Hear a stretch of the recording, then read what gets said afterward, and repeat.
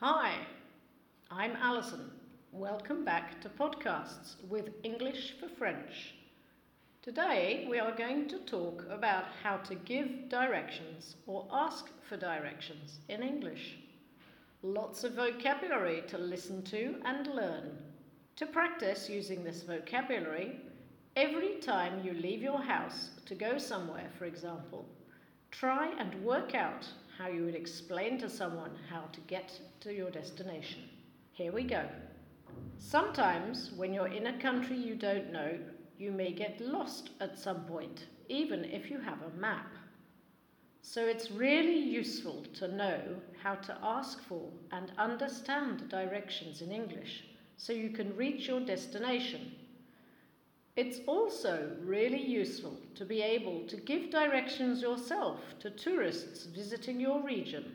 So what words and phrases can help you give and ask for directions? Here's some vocabulary and how to use it. Be careful to understand both the American and British English differences, as they can sometimes confuse you.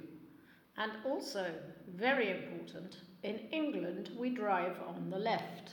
Some prepositions and adverbs can also help when you're giving directions.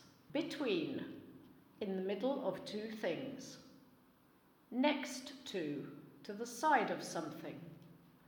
Behind, at the back of something. In front of, opposite. Near, in a close position. Far, in a distant position. On the corner, at the angle where two roads meet. Left, on the west side or direction. Right, on the east side or direction. Straight on or straight ahead. Stay on this road, don't turn. We can also use landmarks, famous places, or easily recognized shops or parks to help the description of the route you are describing. Bank, where you can get money. Post office, the place to send letters and buy stamps. Bus stops, where you wait for and get on a bus. Park, a big public garden. Museum, a place which exhibits old or interesting objects.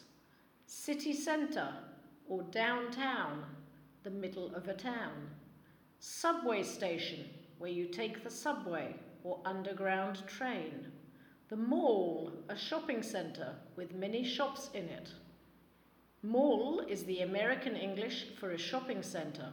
Subway is American English for the underground or tube in British English. Here are some examples of how to use them. Go along the street until you reach the traffic lights. You'll see a bank on the left. It's about 200 meters on your left. I prefer going to the airport on the motorway because it's faster. Traffic lights. Red, yellow and green lights to control the movement of traffic. Crossroads, where two roads meet. Roundabout, where two or more roads meet and traffic moves around a central island. Street, a road in a city with buildings on each side. Avenue, a wide road often with trees along it. Highway, a fast road connecting cities with 2 or 3 lanes. Block, an area of buildings in a city between 4 roads. Tunnel, a covered road or path. Highway is an American word. The British word would be motorway or dual carriageway. Block in American English is the land found between 2 major roads, streets or avenues. For example, my office building is in front of the mall. Go straight on for about 1 kilometre, or go straight on for 3 blocks. The cinema is next to the bank. When asking for directions, you must remember, above all, to be polite. So start by saying one of the following phrases. Hello, can you help me please? Good morning, may I ask you for some help? Excuse me, could you help? Once you have someone's attention, you can ask for help to reach your destination. You can do that by using one of these phrases. Could you tell me how to get to the bank? Do you know where the museum is? We can't find the underground station. Is it near here? Where can we find a park near here? If you're not sure you're going in the right direction, you can make sure by asking, are we on the right road to the city centre? Is this the right way to the shopping centre? What's the best way to get to the airport?